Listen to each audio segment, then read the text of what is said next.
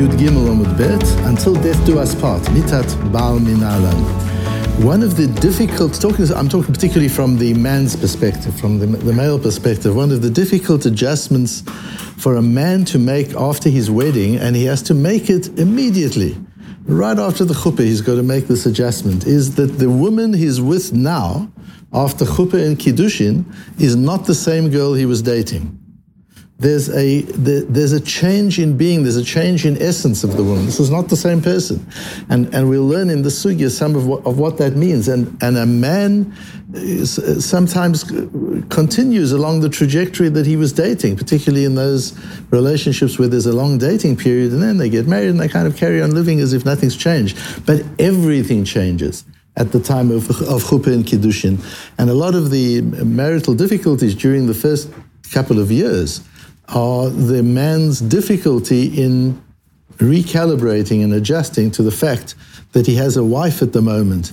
I was going to say, and not a girlfriend, but we said the other day there's no such thing as a girlfriend, but not a fiancé. Doesn't have a color anymore, doesn't have a fiancé anymore. He has a wife, and a wife is a completely different bria. She's a completely different being. So much so that in the Gemara, what we're going to be looking at is how enduring is this husband-wife connection. So on the one level, there's a legal agreement between the two of them. There's a marriage, there's a marital agreement. Clearly, that marital agreement is made for the lifetime of the marriage. Should the marriage be terminated by a get or by the death of either party, the agreement is over. That's clear. But there's a whole lot more happening other than the legal arrangement between the two. As we know, firstly, there's an emotional connection. There's a physical connection we've been learning about. Vayu lebasar echad. Okay, so maybe the emotional connection at the end of the marriage, whether by get or by death, the emotional connection falls apart. Maybe the physical connection falls apart. They're no longer living together. But we know there's more than that. There's a cosmic connection. There's a metaphysical connection. There's an Ashomadika connection. Something changes. As we've said, the woman's not the same woman. The girl you take home after the chuppah Kiddushin is not the girl you were dating. This is a different bria. She's a different being.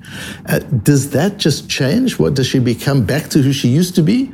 With a get or with the termination of the marriage, with the termination of life, or the end of life, if a man dies. We'll see from the Gemara, it's not such a simple assumption for the Gemara that if a man dies, the marriage is over. We kind of take that for granted. In the non-Jewish tradition, say for example the Catholic tradition, it's clear that if a man dies, the marriage is over. It's not clear that if there's a divorce, the marriage is over. The Catholic tradition doesn't recognize divorce. We recognize divorce, but we have to see where from. From the pasuk, the Torah tells us, and then if it doesn't work out, as we've been learning in the whole of Masechta Gittin. But in the case of death, there, in every tradition, it's obvious that death, the marriage is over. Maybe not in some of the Hindu traditions where the woman commits suicide after the death of the husband. But what is the Torah's view? So the Gemara asks, on our Mishnah that says, "V'kona et atzma beget u'v'mitat habal." We've learned how a man acquires a woman, how a man invests in a woman. But how can a woman recover her independence after that investment has taken place? Two ways, says the Mishnah. Either using a get, which is the whole of Masechta Gittin that we learned, and we discussed in our first shir on Kiddushin, why Gittin comes before Kiddushin, why you've actually got to understand how complex the separation is in order to understand how deep the connection is. And if the connection is so deep, how can she extricate herself from that deep connection? One way is through a get, and the other way is if the husband dies. Ask the Gemara, Bishlam, I get, I understand a get. Why does a get work?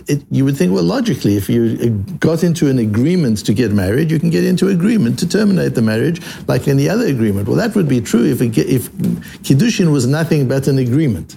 But we've just said Kiddushin's a whole lot more than that. So how do we know a get worked? If it weren't for the pasuk in the Torah, if Hashem didn't tell us specifically there is a mechanism by which to divorce a wife, we would not assume that that is a possibility. The reason we know that get works, says our Gemara, is because katav la sefer kritut ela mitat habal Manalan. But how do we know that death works? There seems to be an assumption in the Gemara that if we don't have a pasuk If we don't have a clear injunction in the Torah that says that death terminates a marriage, we wouldn't know that death terminates a marriage. How can that be? Would we really not have thought yes? Because we're saying legally death terminates a marriage. Emotionally, maybe death terminates a marriage. Physically, for sure, death terminates a marriage. But metaphysically, in terms of the spiritual meaning of a marriage, maybe death doesn't terminate. Maybe the soul, we talk about soulmates. If they're soulmates, then only the body of the man died. I suppose one has to be a little careful using that term soulmate. If you say, my darling, you are my soulmate, maybe that means, and after 120 years when I die, we're still soulmates. You can't marry anybody else. Or do we say, no, this is not soulmates, but whatever mates you are, that kind of ends with death. Where do we know it from? Mitat Mנלן, where do we know from that even the death of the husband can terminate a marriage? So the Gemara attempts to answer, Svara hu asra hu sharta, it's logical. He created the connection, so by dying, he terminates the connection, which is an interesting idea, as we're going to see in Rabbi Chonon Wasserman, an idea that Reb Shimon Shkop develops, which is that it's an ongoing investment. It's not that you give a woman a ring under the chuppah and now you're done. It's an ongoing investment, a daily investment. Hu asra, and by investing in his wife daily, he makes her forbidden to anybody else, and then he stops investing, he dies. So at that point, hu sharta, at that point she becomes muteret. So it's logic. Says the Gemara, no, you can't use that logic. So I thought of that, but you can't use that logic. Ha-arayot asala velo shari luhu. Who creates the forbidden arayot? For example, a man marries a woman. From that moment, she's forbidden to the man's brothers, other than the case of Yibum. And if he dies and he has children, she's still forbidden to the brothers. That doesn't go away. So you see that death doesn't fully terminate the change in status that came over the woman under the chuppah. That even after death, something continues. So you can't just say, well, he created it, so when he dies, it's gone. Something remains. We know that something remains. How much remains is what we're looking at. Does the Isur Eshet Ish still remain? Is she still forbidden to anybody? Is she allowed to remarry? Really important question. The Gemara goes backwards and forwards trying to prove it. Eventually the Apostle says, we learn it from an obscure place. If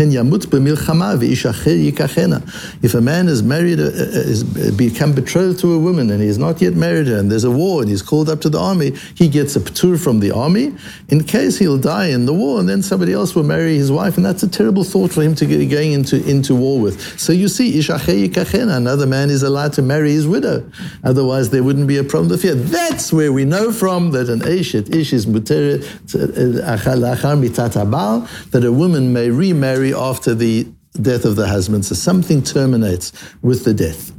The Tosfos Reed says, we've discussed that there are many different Tosfos. We've got the Tosfos on our page, and then there were lots of Rishonim. We have the Tosfos that various different Rishonim wrote, which are the notes of the Shiurim when they taught the Gemara, and we said Tosfos is about zooming out, looking at it from a broader perspective, and we have their notes. The Tosfos Reed, Rabbi Yeshaya Detrani, is one of those important Baalei Tosfos that we have. He's of the Italian school that we discussed the other day, but he learnt in the German school, and he says, no, of course we know that a woman's allowed to remarry after her husband's death. That's not what the Gemara is talking about. We know that from Tanakh. There were lots of cases. David HaMelech married the wife of Naval, the widow of Naval. We've got lots of cases of men marrying widows. That's not the issue. The issue is that wouldn't be allowed if there weren't a posuk in the Torah. So there must be a posuk in the Torah. We're searching for a posuk. It's not that we're trying to re-establish the law. The law is clearly after the husband dies, she can remarry. Question is, where does it say so in the Torah? That's what the Tosfos Reed says. But from Tosfos, it's clear that that's not the case. Our Tosfos holds that if we didn't have this posuk, that pen yamut b'milchama v'ish acher yikachena, if we didn't have this posuk specifically allowing a woman to remarry after the death of the husband, the assumption would be she's not allowed to remarry. And Tosfos says the only reason we've got specific isurim in the cases of arayot, all the other forbidden relationships are specifically forbidden after the death of the husband as well. Why does the Torah have to tell us that? Because it says Tosfos, If nothing would have been said anywhere, we wouldn't need the Torah to tell us that. We would know that death does not terminate the relationship between a man and his wife, and all the Yisurim still apply. Once we have a posuk that says she's allowed to remarry, now the question is, what about the husband's brothers and all the other arayot, all the other forbidden relationships during the life of the marriage? Do they perpetuate or do they terminate? So there are some that terminate. For example, after a wife dies, a man could marry, midorais, a man could marry the wife's sister, although during a lifetime he can't. But the other way around, a woman can't marry her late husband's brother, even after the death. So Tosfos says, if it weren't that we were told specifically that a woman may remarry a stranger, another person, if we didn't know that, then we wouldn't need specific isurim for arayot, la'achar mitzvah for after death. We would know that they all perpetuate forever. So you see that according to Tosfos, the assumption is that marriage is for life, not just for life, that marriage is for the life of the woman, that even if the man dies, the connection continues. That's how deep that connection is, that death doesn't end it, other than because we have the posuk of pen yamut b'milchama v'ish acher yikachena. Why does that work, and how does that work? So there's a very classical Rebbe Chonon, and in the source sheets I've brought you the entire piece of Rebbe Chonon Wasserman. Rebbe Chonon Wasserman died in 1941 during the Holocaust. He was murdered brutally by the Nazis together with his community, his Talmidim. They were hiding in Kovna at the time. We've spoken about it before. Rebbe Chonon gave a major shiur at the fort in Kovna where they were about to be shot. He held up the shooting while he talked to his community about how to die al Kiddush Hashem. And he said, we are the korbanot. We are sacrifices. And through the korban that Am Yisrael is bringing in us, there will be a major change in the well-being of Am Yisrael after this is all over. We are the korban. To facilitate that change, we have to be the korban. If we're the korban, we've got to be careful that there's no pigul. And pigul means that a bad thought in the mind of the person doing the korban, of the kohen, is shechting the korban, or sometimes the owner, can destroy the validity of the korban. If we're all korbanot, let's be careful that there's nothing in our mind that could make the korban invalid, because that would be a terrible waste of life. We would be giving our lives and we wouldn't be the korban tahor that we need to be. And he taught them what they need to have in their mind, the purity of mind that they needed before they went to their death. Just imagine what a human being can be, who a human being can be, a malach Hashem tzvakos, an angel of Hashem, Rebbe Chonon Wasserman. And he learned from Reb Shimon Shkop, he learned from Reb Chaim Brisker, he was a Talmud of the Chofetz Chaim, he was a Chavrusa of the Ponevezher for a short period of time in Radin, in the yeshiva of the Chofetz Chaim. But he learned the principle from his Rebbe, from Reb Shimon Shkop, and he explains that there are two things that take place at the wedding. There is a kinyan. There is an investment that takes place that creates this relationship between man and wife. And that investment has certain implications.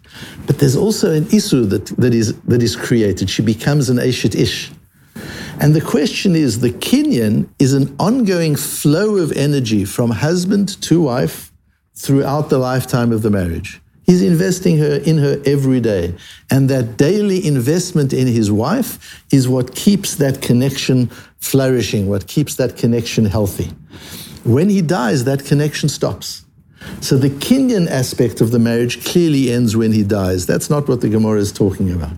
The question is the Isur piece, this that she's forbidden to anybody else, that she changes her halachic status from being a pnuya, a woman who's available, to being a woman who is an Eshet Ish, a different being, as we said after the chuppah. An Eshet Ish is a different being. She's now an Isha, she's a wife. She's no longer a girl or a woman.